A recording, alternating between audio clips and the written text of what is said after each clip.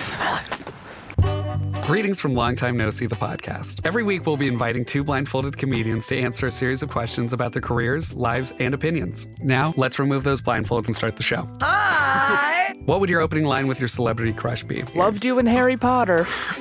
Worst date you've been on? A man bit my neck mole off once. You did what? A man bit my neck mole off. Oh my God, Jack almost fell off his chair.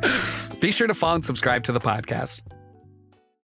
Save big money when you start your next project today at Menards. Convert your current recessed lighting with energy-saving LED downlights from Fight Electric. They're bright and install easily in just minutes. They also go from regular lighting to nightlight mode with just a simple flip of a switch. Save big on all Fight lighting products now at Menards. Shop our lighting options today in-store and on Menards.com. Save big money at Menards.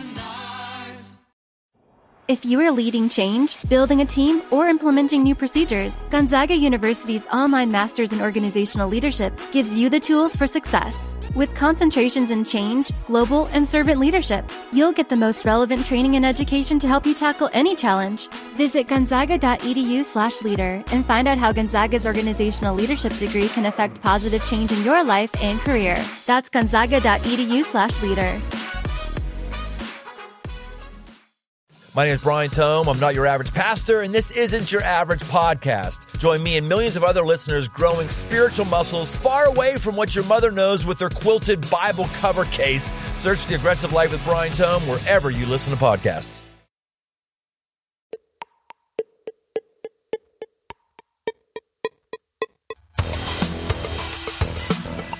What's up, everyone? Welcome into episode 149 of the Modern Drummer Podcast with Mike and Mike. My name is Mike Johnson from Mike'sLessons.com, and my co-host who will be joining me shortly is Mr. Mike Dawson, managing editor of Modern Drummer Magazine. I don't know if you can hear all the tapping in the background, but I am in the middle of drum camp right now, so I do apologize for any extra noise. Here's what's coming up today. First of all, Mike and I are going to get all caught up, but after we do that, in our educational section, we'll be talking about fallback plans. Do you need a fallback plan when you're deciding to make drumming your career? Our featured artist this time is Mr. Simon Phillips. In our gear review section, we'll be checking out the Soundbrenner Pulse Metronome. We'll get to a bunch of listener questions. I was so close to nailing that. So that was Michael Reichman on the intro beat, and apparently he is doing something where he used a metronome and just added filters and delay and modulation. Pretty cool, pretty creative. That's awesome. Definitely, yeah, that's really cool. And it gave us a song to play to. So exactly. So that's Michael Reichman. Did he give us his? No, the outro guy gave us his Instagram handle. So Michael Reichman, he's playing a DW Collector's Series kit. No, yes, Performance Series kit, Collector's Series nickel over brass snare. Got some Peisty cymbals. I don't know what he means by signature traditionals medium light hi-hats upside down with a DIY hi-hat jingles.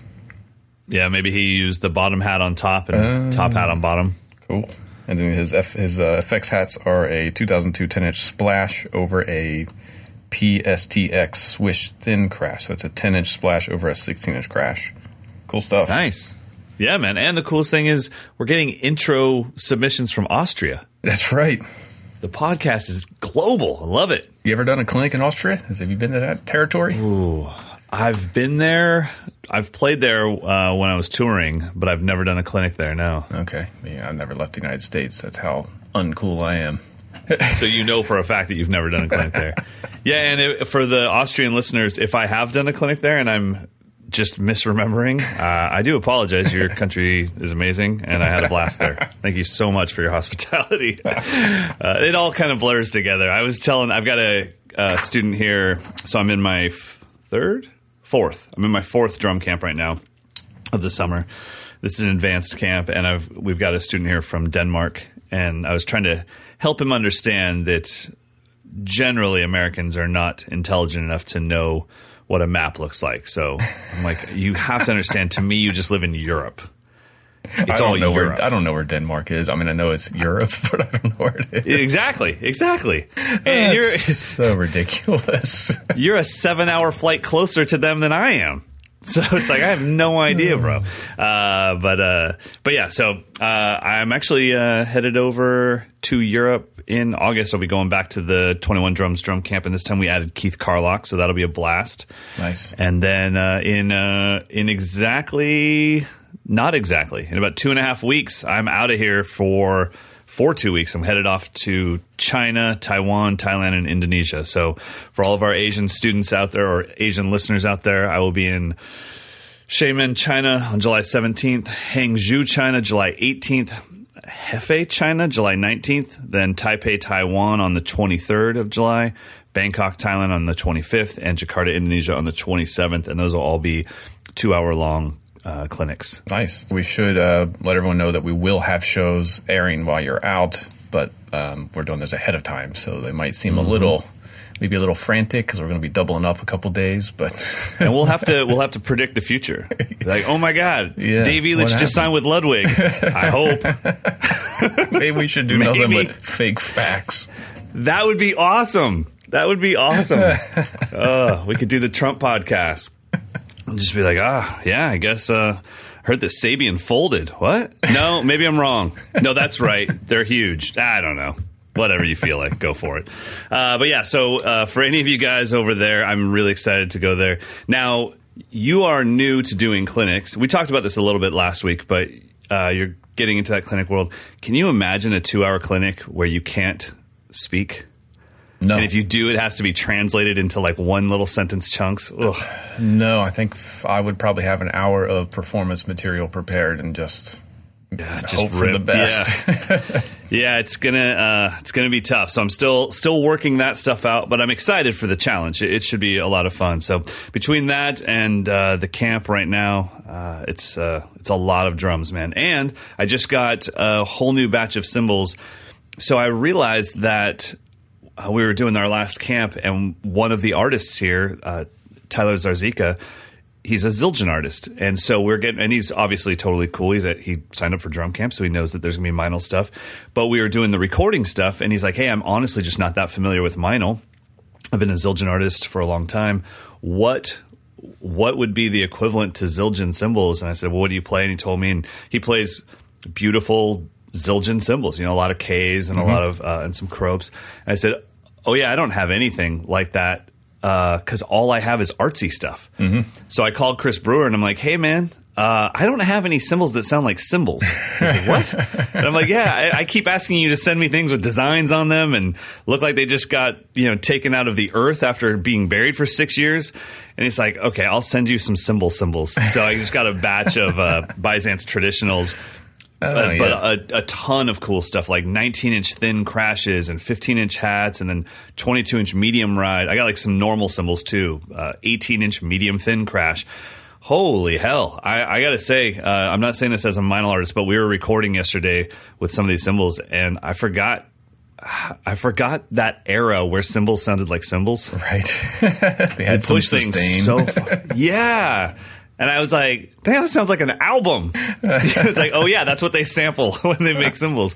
So yeah, it was really cool. So I'm having some fun with that. And the 15-inch medium hats, which would be 15-inch, Zildjian Ks or 15-inch artisan K or artisans if you're in Sabian, maybe what would be like the equivalent in Sabian, like HH, maybe?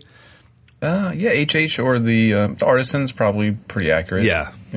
So something like that. I mean, they just recorded so well. I was like, oh my gosh, I forgot about that. So. Speaking of Meinl Byzance users, I interviewed one of my favorite drummers in the world over the weekend, JP Gaster from Clutch. Ooh, man. And I met up with him at Clutch's rehearsal space / warehouse / record label in Frederick, my hometown in Frederick, Maryland. I hung out for a couple hours. Yeah. That's super cool. And he's using all Byzance.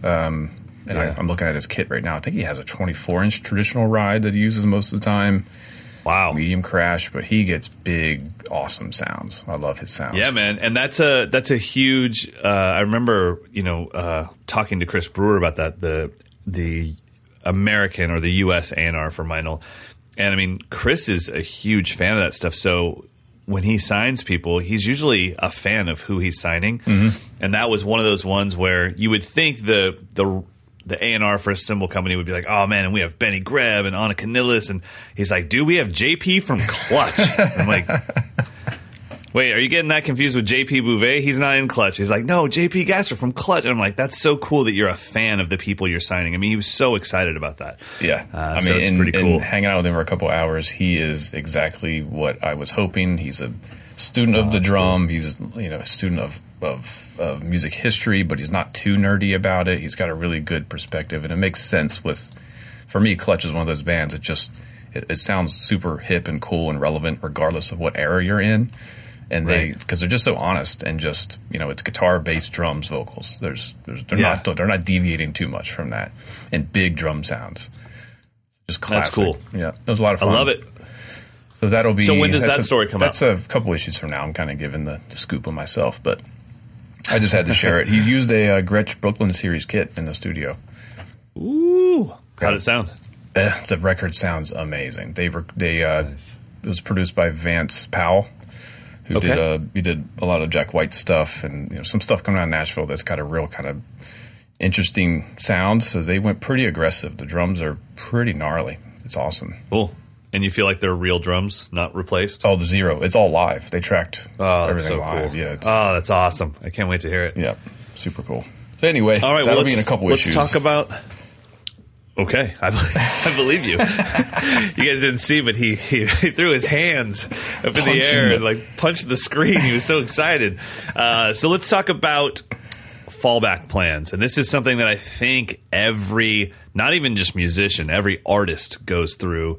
There's this moment as you're trying to make the decision, are you going to pursue this as a career? And you're leaving the hobby level behind, and then the parents get involved. And the parents say, but what are you going to do if this doesn't work out? And and I can tell you right now, and maybe you've had to go through this with a couple of your students, but as a private drum instructor, I've had to have that conversation a couple hundred times because I'm the bad influence that's pushing this 17-year-old to take a chance on him or herself. And the parents are like, what are you doing? She was in line to, go here with a scholarship and be a lawyer. And I'm like, she doesn't want to do that. Your son or your daughter, when they play drums, they light up. And why would you not want them to pursue that? And you and I are both not parents, so we can only assume that a parent is thinking, I don't want my child to die. Yeah, right. I just want them to have something to fall back on. So Russ Miller wrote an article in the current issue of MD about fallback plans. Yeah, and he took a pretty strong stance about being honest with yourself. So one of the subheadings is, where do you live and how good are you? I think that's a question you kind of have to ask yourself. Can you actually make a living where you currently reside? And then are you at an ability level where you actually can compete for the gigs that will give you enough money to then be able to support yourself? Those are pretty tough questions. I've had to make have those conversations with some really close friends, and some of which were just a little bit delusional about the fact that they could become a huge star from a middle of nowhere location. I'm like, if you're trying to do that thing, you've got to go where that thing is being done, and it's not here. But they didn't want to hear it. So that's a tough one. Yeah, that can be tough. I mean, it's almost like you can then relocate to the middle of nowhere once you've made it, once you have the name and people are saying, well, we just need you on the road with us for a year, so I don't really care where you live. Yeah. But you won't get picked up to go on the road for a year until you're in the mix of things. So you are somebody that I think found a balance somewhere where you have a job that you actually have to show up to a place. You have a boss. True. You have all those things, but yet you're still playing drum set. You're reviewing drums. You're in the mix. So let me ask you, this is maybe a little too introspective for a podcast, but do you feel like Modern Drummer is your fallback plan, or do you feel like you're living your dream? Man, how deep do you want to go? I question my life decision probably on a monthly cycle in every way. Do you really? Oh, yeah. Everything. Okay. Sometimes I'm thinking I was never meant to be. I'm trying to be a drummer when I was never meant to be a drummer, or I've sacrificed too much of my own artistic side in order to make a living. It's a constant struggle. I mean, it's some days I'm like, yeah, I could do this, and then I'm like, no. Like I'm looking. Can I get a job at some corporation that'll just be a no-brainer gig, and then I don't have to think about all this stuff so much. It happens all the time, and it goes all the way back to the beginning. I mean, I I went to college for music, but I had to be a music ed major. That was the only way that my parents would support it. Because I literally made a decision my senior year that my entire childhood I wanted to be a doctor. And then senior year of high school, my private teacher and my band director pulled me aside and said, you really should consider pursuing music. You've got the talent, you've got the gift for it. And I thought, okay, I can go to school for 12 years to be a doctor, or I can go to school for 4 years and be a music teacher. So okay. I went to so college even for then, music you ed. weren't thinking I'm going to college to become a famous rock star drummer. You were still thinking it will have a paid job somewhere at the end of the road here. Yeah, I think probably my ultimate goal would have been land a full-time college job. That was kind of like, that would have been like the perfect situation for me to teach college full-time, have my summers off, still be playing drums, making music. But then I found out that you need a doctorate really to get those jobs too. So by the time I got done my undergrad and I had a music ed degree, I was pretty burnt on that whole thing, and I knew I didn't want to be a band director, so I made that choice kind of not correctly. I knew I was not going to be a band director, so much to the point where I let my teaching certificate expire. Like I didn't really? Like I'm just never going to do public school. It's just not. It's not going to happen. Yeah. I want to go back real quick. You made a really good point about what maybe a lot of drummers that are trying to make a living go through, which is you said that maybe you've sacrificed some of your artistic integrity and your artistic nature to make a living playing drums. And I think that that's a really good point that has to be made. A lot of times, if you're going to try to get paid for your art, you're going to have to do something that's very non-artistic. So if you want to get paid right away. Yeah. Exactly. So how do you develop, how are you going to develop your artistic voice if you're playing, cover band gigs every night to make a living, and you're trying your best to hold the pocket and make people dance, but they don't want to hear your 9 splash cymbal setup and your artistic take on things. And so I think that that's a tough thing too. You're trying to break out of this scene that has so many drummers in it and trying to have your own voice, but to make a living, you kind of have to, homogenize it and not have your own voice. So, and it seems like just in the last 2 years, and I've known you for quite a while now, just in the last 2 years, you've found that it's almost like Instagram gave you a platform to finally have your voice. You still do your paid gigs. You still have your job at MD. And it's almost like just recently things kind of came into this like full level career where you are expressing yourself artistically. You have a job that's in the drum industry and one that you're very good at. And then you're also playing with people where you're doing the pop session work and you're doing the gigs where you're not stretching out drum wise, So how do you feel right now at this point? It's getting there, but I think here's kind of how my whole thing has progressed.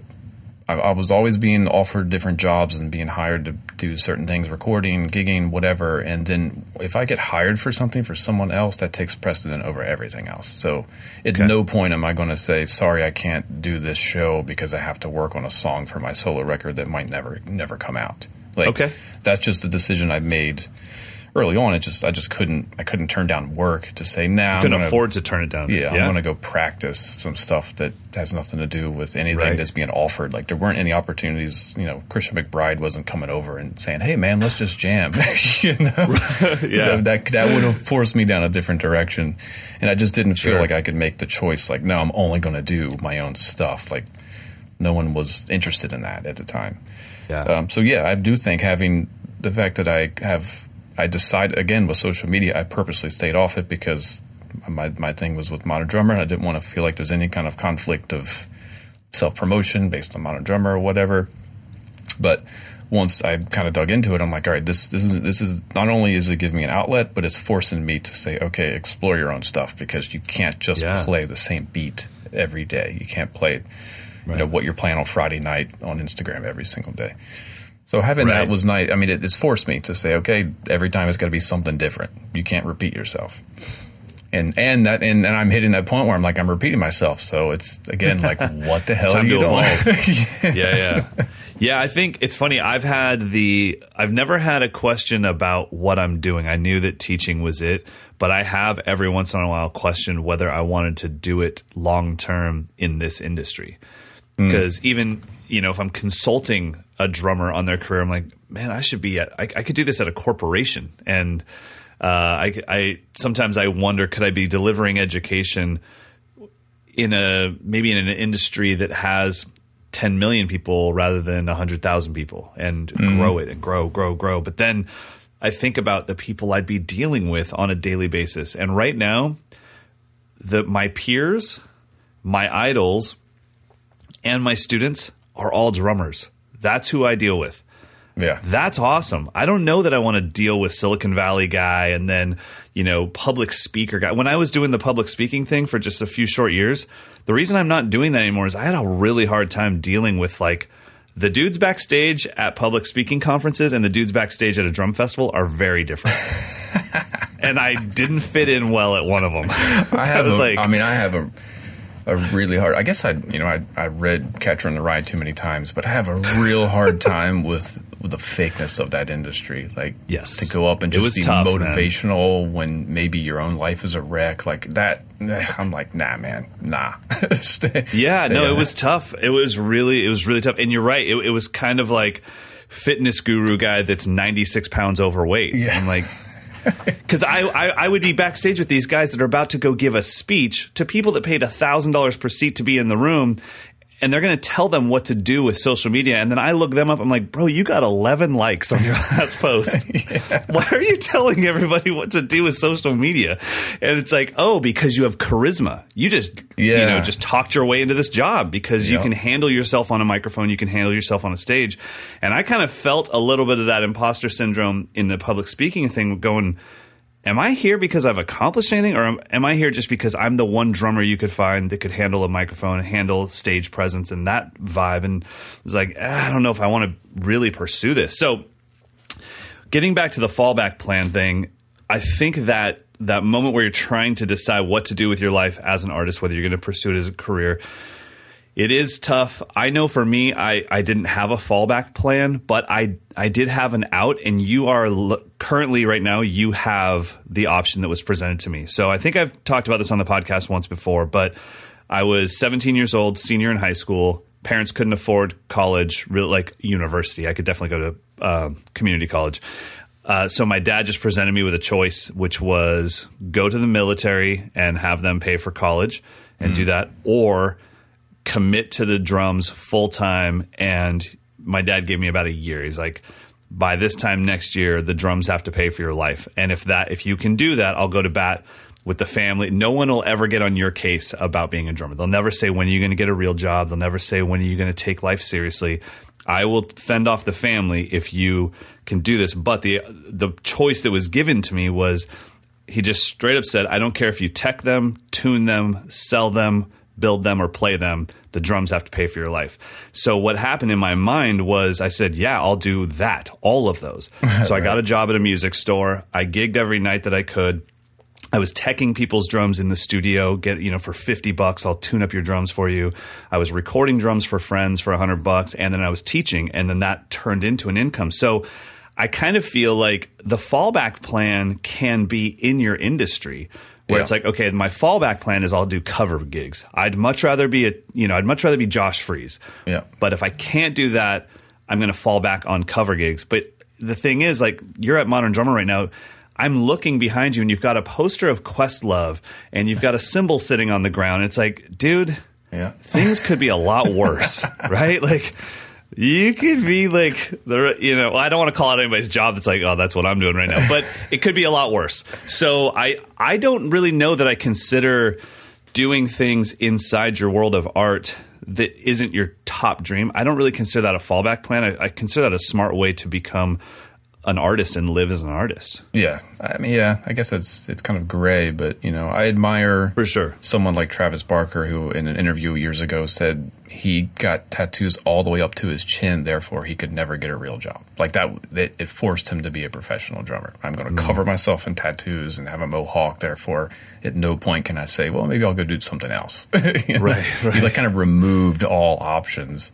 Yeah. I admire that, but I also think the people that I've met that are that way, there is literally nothing else they can do, or that would be, that's what they were meant to do. I feel like there's some people are only meant to do what they're doing, and that's it. They're chasing their own path, but most of us could kind of go in different directions, and I think that's where it gets... being gray it's great because how many of us know people that look just like Travis Barker and it didn't work out? Right. So it's like, that's why it's great, is because like, well, I have Travis Barker to look up to, and then I have these 9 Blink fans that look just like Travis that play drums, and they said the same thing because they read Travis saying that, and they're struggling. And so it's like, dang it, it's never clear. And that's when someone like you as a teacher, me as a teacher, or for me, Pete Magadini, somebody comes to us and says, look, in case someone hasn't told you yet, I see drummers all day long. You have a gift. I don't know what I'd be doing in my life right now if Pete didn't say, I know you're touring. I know you have the dream or what you think the dream is, but you don't enjoy it as much as you enjoy teaching. You will be more successful long-term if you follow your passion, and your passion is explaining things to people. If he didn't say that to me, I don't know that I would have ever recognized it in myself, because I would have kept trying to make my dad proud. Like, Dad, I'm on a tour bus. I'm in China today.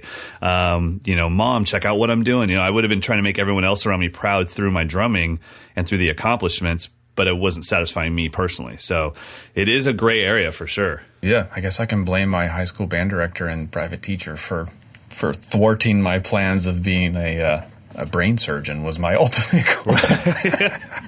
Damn them. But that's the thing. I knew deep down that I didn't want to do that. I mean, it was just something I thought was really interesting, and I think it kind of clued into just my curiosity for research and science. Right. But to actually go and do the work and memorize all those details about anatomy and chemistry and I think I just want to play drums. It's so funny, man. It's kind of crazy too, because when you think about choosing drums as a career, you think like, I'm going to play drums every day for the rest of my life.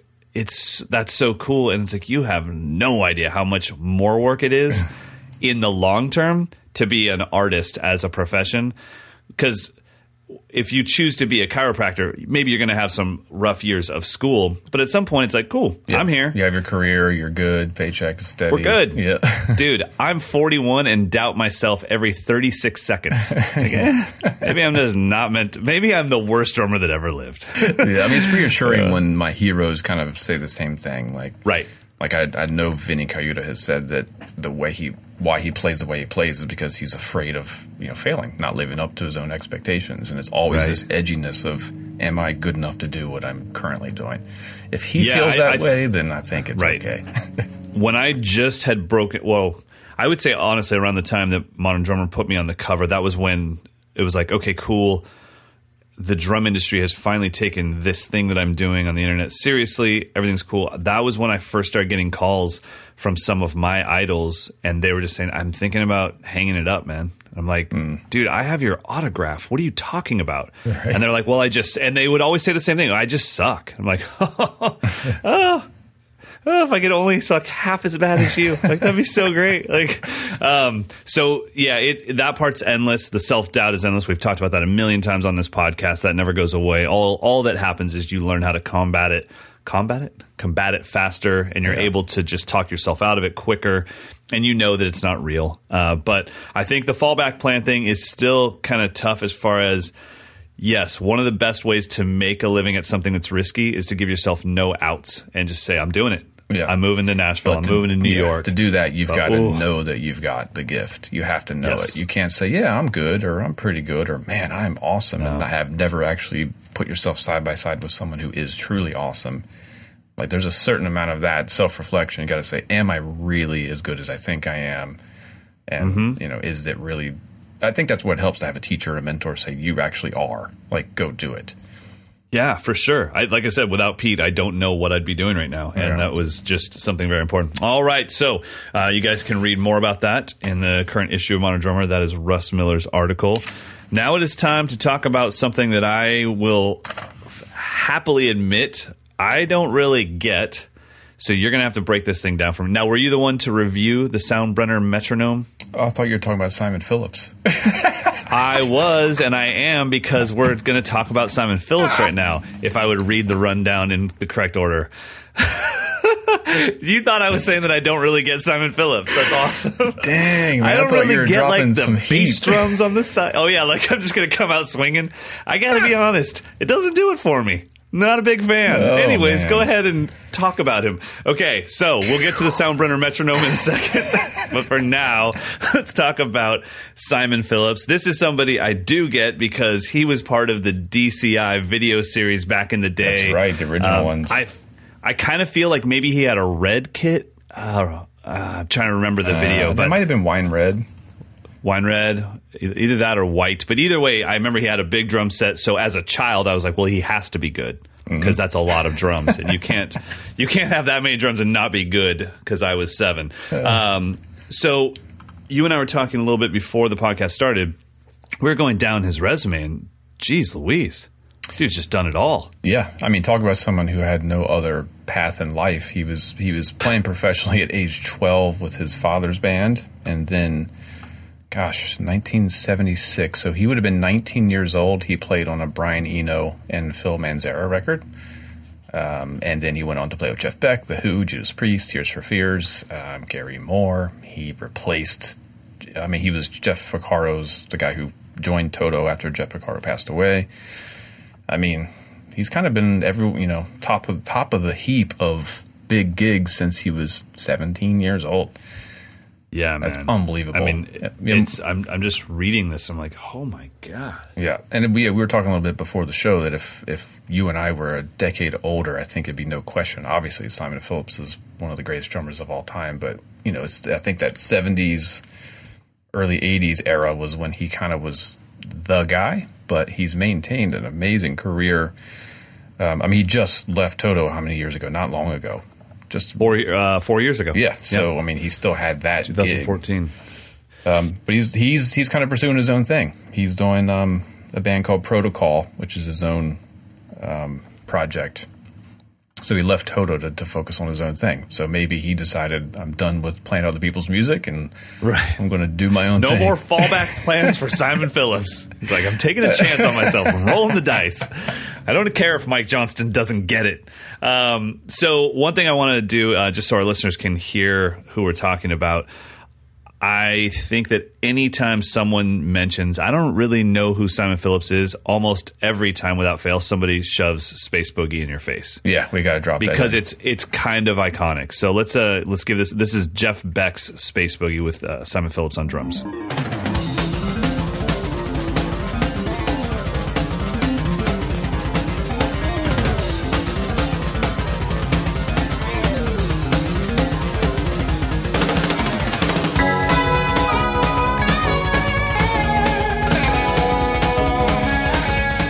How about that double bass shuffle now? I hear a lot of Billy Cobham influence going on there. Absolutely.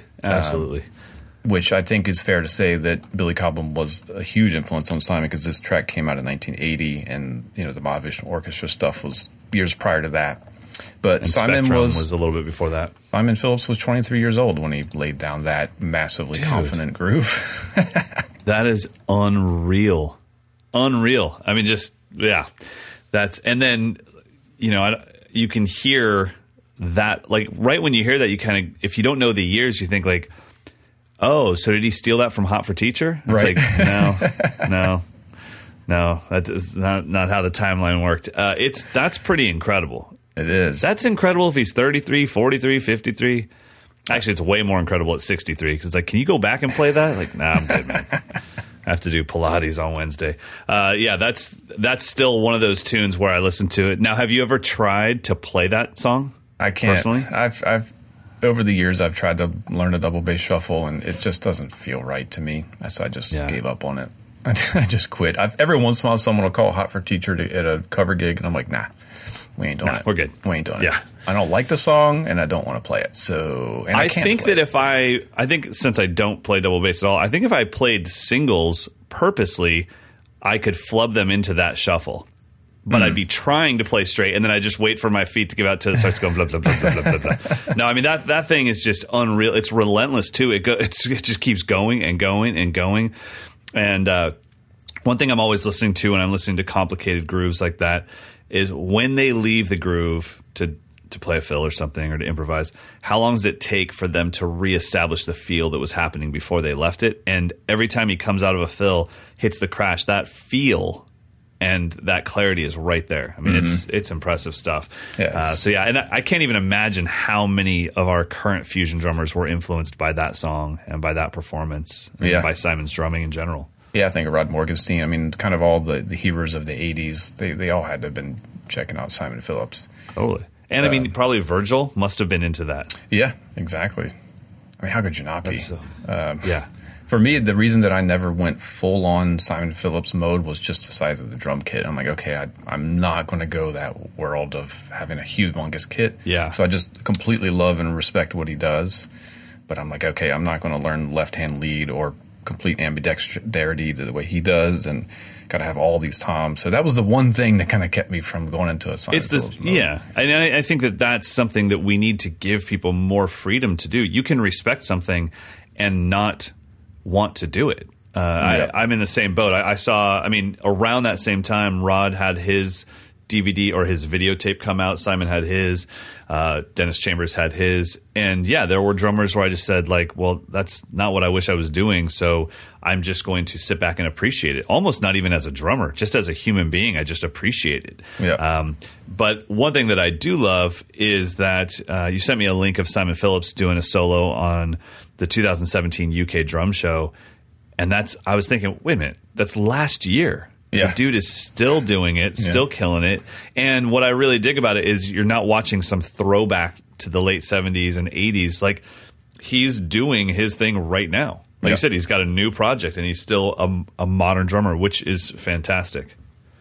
You want to check that out? The song that I actually love his playing on the most is a Pete Townsend record called Give Blood. You want to drop that in? Check it out. Let's check it out.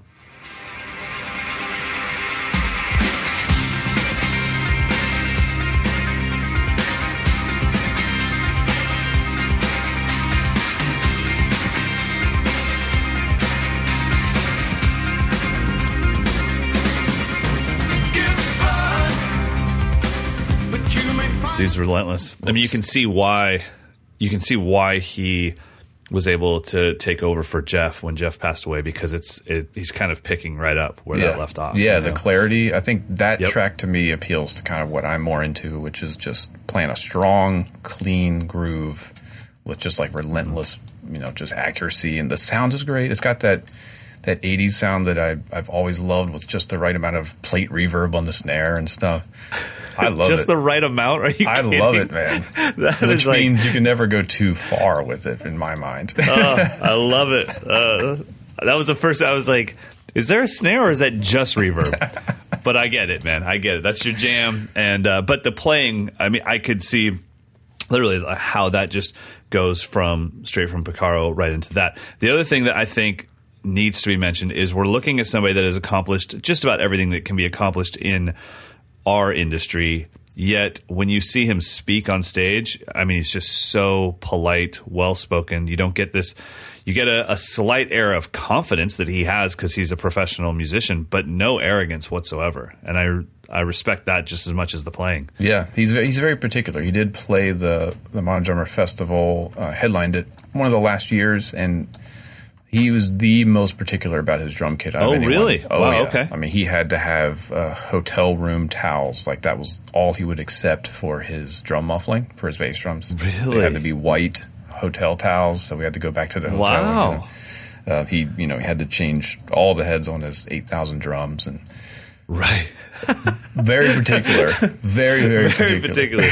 That's funny, man. Well, I got to say, when you're at a level where everyone is expecting everything you do to be flawless, because you've set out those expectations by being flawless in the past, I think you and I have created a vibe with social media and with the people that follow us that we are human, we flub, we make mistakes. So I'm not that particular, because it's like, dude, if I mess up, the crowd will accept it. They're on board with me. It's a journey.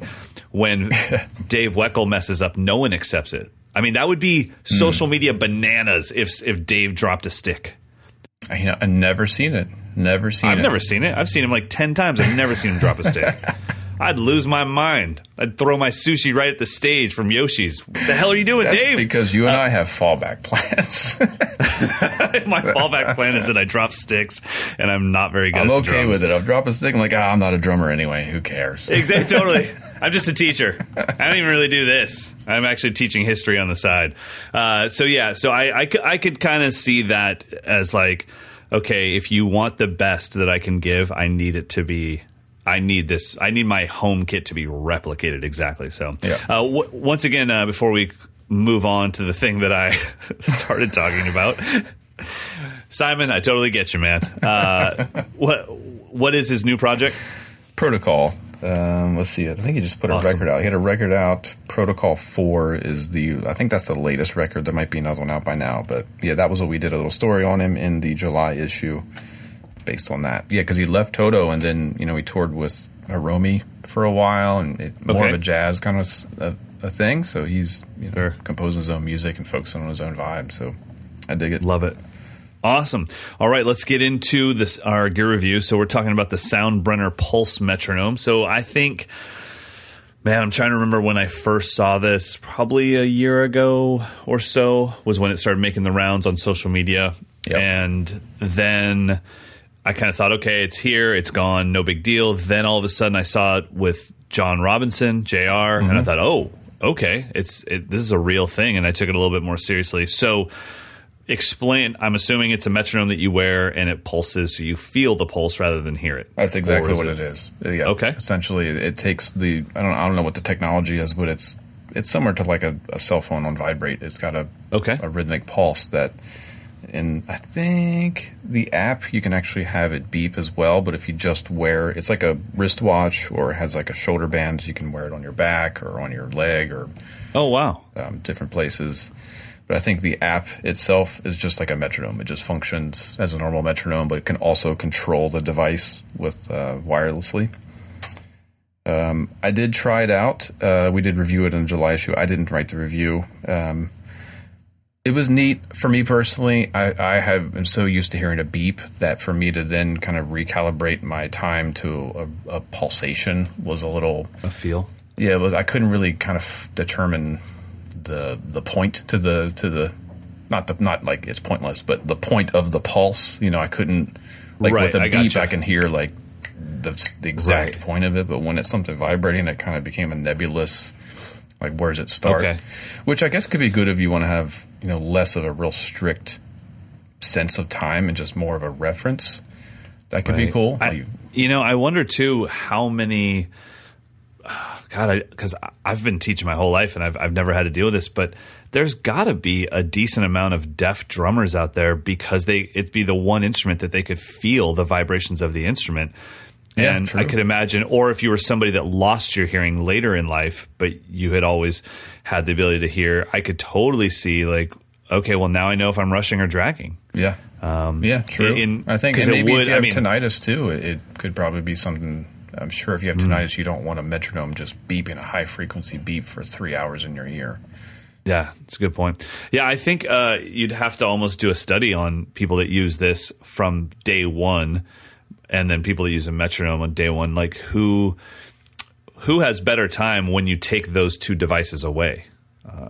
That would be a good test because, like I said, for me, this didn't give me enough definitive sense of where the tempo was to feel like I could kind of rely on it. It was more like, all right, let me check back in. Oh yeah, I'm still with it, kind of a thing.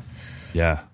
I wonder too, like, I mean, if you're I could see a lot of gigging drummers who don't play to a click and can't stand having any sort of headphones or in-ears on the gig.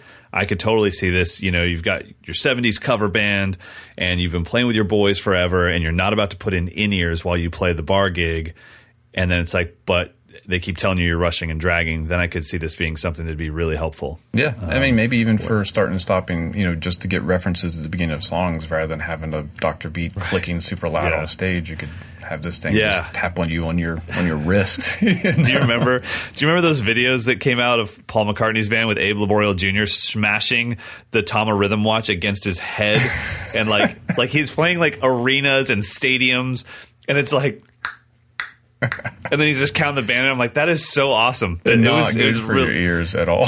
No. So I could see that as well, and especially if you're somebody that's not very handy with electronics, and you're the one that always puts the metronome through the PA because you use the wrong channel. And so the crowd hears your Yamaha thing go 1, 2, 3. You're like, sorry about that.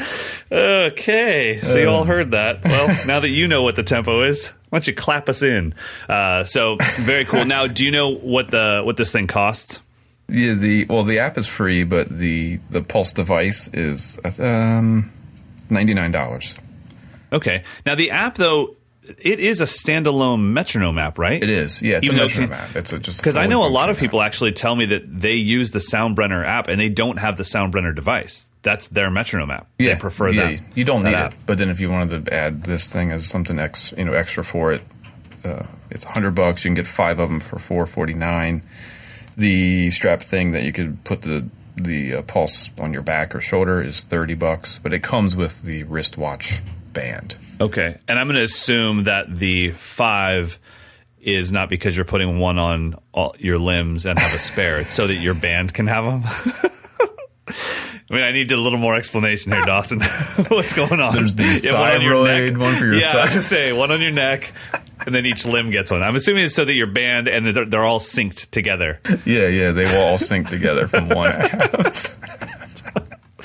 All right, man. You're at 128. I'm at 132. Bass player, I'm going to put you at 90. Let's see what happens. Goodness. My left Very foot cool. and my left. Yeah, no. Yeah, you can get one for your whole band. That's the whole idea. I could just see like the wrong drummer at the gig guy, not that specific guy, but I could just see like a guy that's just not quite on top of his game and he didn't know. And you just walk in, I'm like, dude, are you wearing 5 Soundbrenners? It's got one on each hand, one on each exactly. ankle, and one somewhere. One on the neck. Yeah. Easy. Chili peppers. All right, let's get into some of your questions. By the way, you guys can check out that. So that's the Soundbrenner Pulse metronome. All right, listener question time. All right, first one is, pardon me. This one comes from Andrew. He says, my question is about match grip, specifically the left hand. I noticed that Annika Nilles plays without her full pointer finger wrapped around the stick. I thought it was just her thing. Then I noticed that Mike Dawson does a similar thing when I was watching a snare demo of a Sugar Percussion mahogany snare. Is that a specific type of match grip? Does it have any advantages? I always keep all digits wrapped around the stick. This is an important thing. I think for me, if you look at my right hand versus my left hand, you'll get 2 totally different fulcrums when I'm playing anything that has rim shots and a backbeat. Yep. My right hand is I try to be very conscious of having the first finger wrapped around so I can activate that trigger joint for delicate stuff.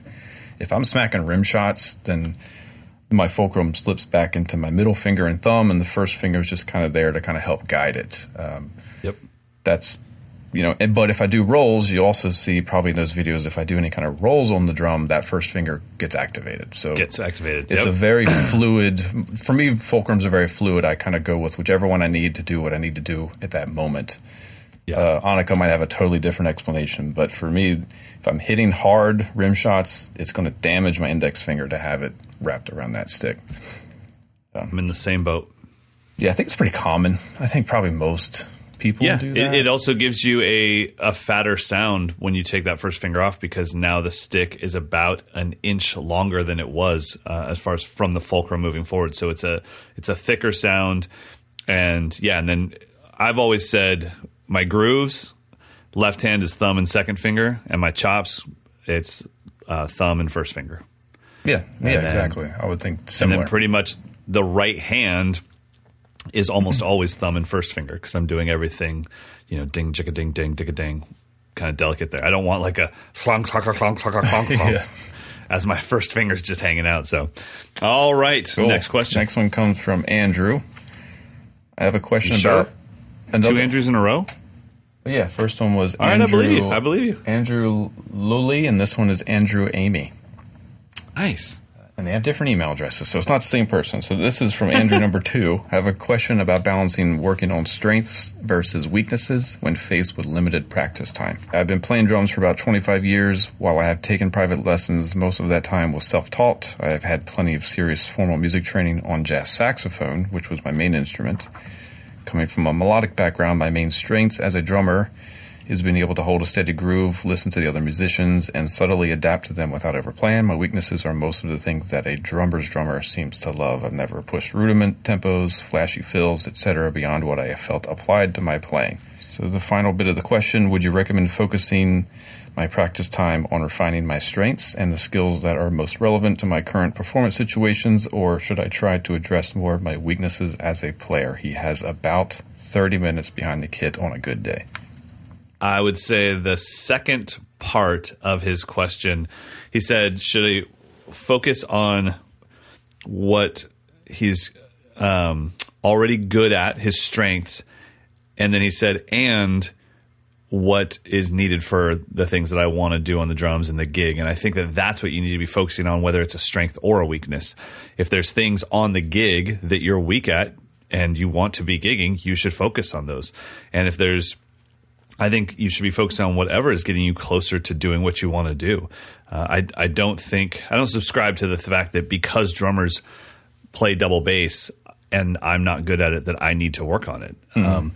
Until it became something that either I wish I could do or I had a gig that required it. Yep. But there's no reason to waste my time with it when it's not in that world that I want to get better at. But at the same time, I don't run away from my weaknesses just because they're not fun to work on. If it's related to what I'm trying to do, then I put in the time. Yeah, I mean, I think I 100% agree. I think one thing to be cautious of, I think if having a strength of being able to listen and have a sense of musicality, that'll never go away. Just saying, okay, I've got my time under control, I don't have to worry about it anymore, that could be risky. You can always refine your sense of time and your accuracy. So that's something I would practice every day, no matter how good your time is. It can always be better. And then for me, it's always, what's the one thing that I suck at the most that I really need to be able to do? And then that kind of shapes my practicing. Exactly. And if you're playing in a situation where chops and what Andrew said as drummers think is cool is frowned upon, why would you even want to get good at it? If that's not what you wish you were doing, don't do it. So we celebrate the hell out of Steve Jordan for going flat, dat, dat, tap. And we're like, oh my God, it's the best fill that ever lived. And it's like, well, it is because he loves it so much and he cares about those notes so much. So that's all it comes down to. All right, last question is from Stuart. How do I develop my listening skills as a teacher? I teach drums at a secondary school in the UK and often feel I'm talking an awful lot during a lesson with a student trying to pack in as much information as possible. I'm aware sometimes that lessons are a bit one-sided. I try to ask engaging questions, but I'm sometimes met with a wall of silence. How do I foster a healthy dialogue between the teacher and student with teenagers? You won't. Oh, that's so awesome. Yeah, you have to be empathetic and go back in time to you being a teenager, and also realize there's going to be one to maybe two of your students that are as into drums as you were at that time. This is a hobby. You can look down your list. Let's say you have 50 students. You can look down your list and go, okay, those 4, I can't wait till they come in today or tomorrow, because that's like teaching a young version of me. They're so passionate. They're so geeked out about drums. They'll probably show me something that I wasn't aware of. Mm-hmm. That's rare. Usually it's you just kind of pulling them along and trying to stoke the fire and keep them engaged so they'll keep playing this instrument. Because really what you're waiting for is you're waiting for the bug to bite them. And sometimes that has to do with things outside of your control. A drummer's first gig is something that could turn them into a drummer, when they're like, okay, I just had a taste of the stage. I want to do this for the rest of my life. A drummer's first time playing with other drum buddies could be something that stokes that fire. And these are all things you can't really control. And you're just teaching them and waiting for that moment that they come in with the fire. So yeah, I think you also have to give them things that are accomplishable within a week's time. And you also need to be very well aware of their life schedule, because a week of you practicing when you were obsessed with the drums may be very different than this person who's squeezing drums in between soccer practice and drama club and homework and everything else. So yeah, I mean, I think back on myself as a student. I was a very good student. I mean, I took school very seriously. I took my lessons very seriously. I never volunteered. I never spoke out. I never raised my hand. I never asked a question. I never made eye contact with my teacher. But I was absorbing every single thing they said. So okay, yeah, so you're an observer. Yeah, so you can't assume that just because a student is maybe shy or introverted that they're not totally into what you're doing. Yeah. Sometimes we kind of confuse that, like the outward enthusiasm with, man, that's a great student. Well, maybe they just can't stop talking. Yeah, I mean, I definitely knew when I would be looking at my schedule, and it's the same in camps. But when I look at my schedule and saw, okay, for the next half hour, I'm going to have to carry this entire thing because this person just doesn't talk, and it's like that's fine. It's not. That's who they are. And then on the next one, this person's going to come in and just start rattling off about their day for 15 minutes and waste 15 minutes of their lesson. I'm going to have to curtail it and be like, You know what? Let's work on your independence. Can you tell me that same story while we're doing paradiddles? Let's see if you can keep your paradiddles together while you're talking. So tell me your address while we do flammadiddles. So I think you just have to kind of be empathetic to the situation, and then, like Mike said, just realize that each student is an individual journey. Yeah. So send your questions in to mdinfo@moderndrummer.com, and it's time to get to our picks of the week. I might change mine, so why don't you go first? I was just going to tell you to go first because I have to grab it because it's over there, and I don't know what the name of it is. You can edit this out. Hold on. So these are about to be lifesavers for me when I go overseas. So this is a little zip-up baggie, almost like a toiletry bag, by a company called Think Tank. And you can see as I put my hand through here that it is see-through in the front. So the front of it is like this clear plastic, and then it's this really hardcore nylon material. So the bags are called, they're made by a company called Think Tank, and they are for cables and adapters. And cool. You can buy different sizes. So now I have a bag of adapters, and I have a bag of USB cables to go from my interface into my laptop. And so I have a cable bag and an adapter bag, and then I have a drum parts bag. And all of those go into these little things, and then they go straight into my backpack. And now when I get overseas and I'm kind of freaking out, like, oh my God, I can't believe I didn't bring a 1/4 to 1/8 inch adapter for my in-ears, I go to my adapters bag and I can see into the bag without opening up and digging around and throwing things on the ground. They're fairly affordable. I found these through the people that I follow online for cinematography, and this is how they separate their USB cables from their HDMI cables and everything. So the bags are from a company called Think Tank, and they're just incredibly well made. So if you're somebody that carries a lot of bits and bops and wish you could kind of see into it, these are great. Just good travel bags. And also, too, when you're traveling, you don't have to worry about TSA rummaging through all of your things because they can see right into it. So you put all of that stuff in with your luggage, or you have a separate bag for all the electronics and stuff? This everything goes. I have a bag by a company called Vanguard that is an actual camera backpack and has compartments for the camera body. I keep my my interface with me in that bag, and it's all in compartments. These have compartments in the bag, and then the top of the backpack folds open, and that's where I keep my in-ears and power bars and all that kind of stuff. So take it. All right, my pick of the week is it's a drum that I've had forever that I finally got reacquainted with. That I think everyone should go get one if you can find one. It's a Slingerland solid maple from the 60s. It's called the Artist series. Slingerland Artist. It's a 5.5 by 14 maple, solid maple. It's basically a Radio King without it being tagged as a Radio King, so you don't have to pay that much. I think you can still find them $250 to $400 range. So find them and nab them because they sound amazing. They're basically like what Craviotto and all these steam bent shell companies are trying to recreate is this Slingerland sound. They all have rounded bearing edges. So it's kind of become my favorite, like, classic sounding wood snare. Just in the past week, I'm like, dang, this drum, I forgot how awesome it is. So that's awesome. I just found one on Chicago Music Exchange for $425. I mean, it's in immaculate condition in a blue sparkle. Yeah, that's what I have. Yep. Nice. Very cool. So the trick is to find the one with the solid maple, because they also did the 3-ply, which they sound great too, but that's a different vibe. That's way more vintagey. The solid maple ones, they sound awesome. Real thick, nice, thick, dense kind of sound. So grab them up before someone else does. You won't be disappointed. Yeah, there was one for $400 on Reverb that just sold. Oh boy. Yeah. So the prices are going up. They're going up, unfortunately, but don't feed the addiction. All right, buddy. Well, I'm going to get to camp. My band is playing for the campers. Oh, I didn't even get to tell you.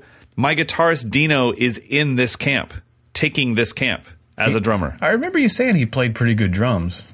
Yeah, he's in the advanced camp, and he's hanging, and you can see the depression fall over the other campers' faces when he nails something where they're like, he's not even a drummer. And I'm like, hey, he's been programming drums his whole life. He's pretty smart. And he's doing really, really well. That's cool. And you can just see like how stoked he is to be a part of our crew, because guitarists are a different breed. Yeah, and they don't want to show each other anything.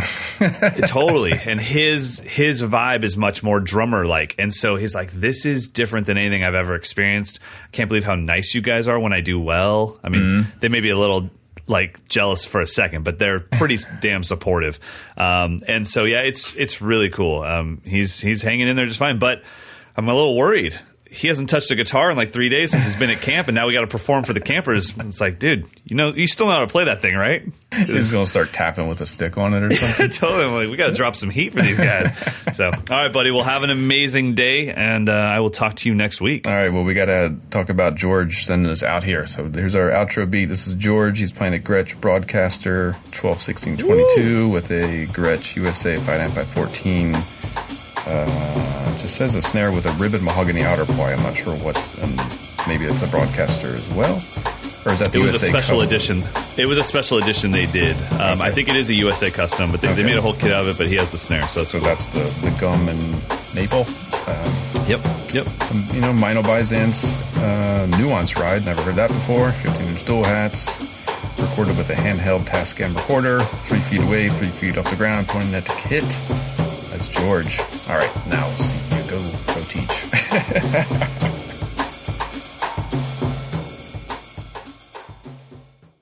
Spring training is right around the corner. So come for the games and have a ball in Arizona. With world-class resorts, unbeatable dining and nightlife, amazing scenery, and endless outdoor adventure. Make your visit unforgettable.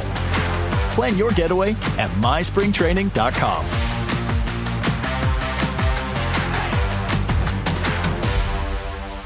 Start a journey, not a fad. Kick off your fitness journey with up to $500 off Peloton Bike, Bike Plus, or Tread packages. Choose the package that will take your training to the next level with accessories like our cycling shoes, heart rate band, non-slip grip dumbbells, and more. Join now and you'll see why 92% of households that start the year with Peloton are still active a year later. All access membership separate. Offer ends January 8th, 2023. Excludes Bike, Bike Plus, and Tread Basics. See additional terms at onepeloton.com. Did you know Nissan EVs have traveled 8 billion miles? Just a quick trip to Pluto and back. And what did we learn along the way? Well, that an EV can take on the world, like the Nissan Leaf. It can move racing forward and take your breath away, like the all-new Nissan Ariya. We learned to make EVs that electrify. 8 billion miles driven by Leaf owners globally since 2010. Ariya not yet available for purchase. Expected availability late fall, subject to change. At Kroger, no matter where you order free pickup, you get the same great deals as you'd get in-store. So you can save when you order during band practice, or at the dog park, or wherever. Start your cart with the Kroger app and save from wherever today. Kroger, fresh for everyone. $35 order minimum. Restrictions may apply. Subject to availability. Get more ways to save at the Buy 5 or More Save $1 each sale. Just buy 5 or more participating items and save $1 each with card. Kroger, fresh for everyone. When you visit Arizona, time is measured in moments, not minutes. Like the moment your work stress disappears as you kayak through the canyons. Or the moment you discover the life-changing effects of prickly pear chocolate. But nothing beats the moment you see the Grand Canyon for the very first time. Visit a new state of mind. Learn more at hereyouareaz.com. When you need mealtime inspiration, it's worth shopping Kroger, where you'll find over 30,000 mouth-watering choices that excite your inner foodie. And no matter what tasty choice you make, you'll enjoy our everyday low prices, plus extra ways to save, like digital coupons worth over $600 each week. You can also save up to $1 off per gallon at the pump with fuel points. More savings and more inspiring flavors make shopping Kroger worth it every time. Kroger, fresh for everyone. Fuel restrictions apply.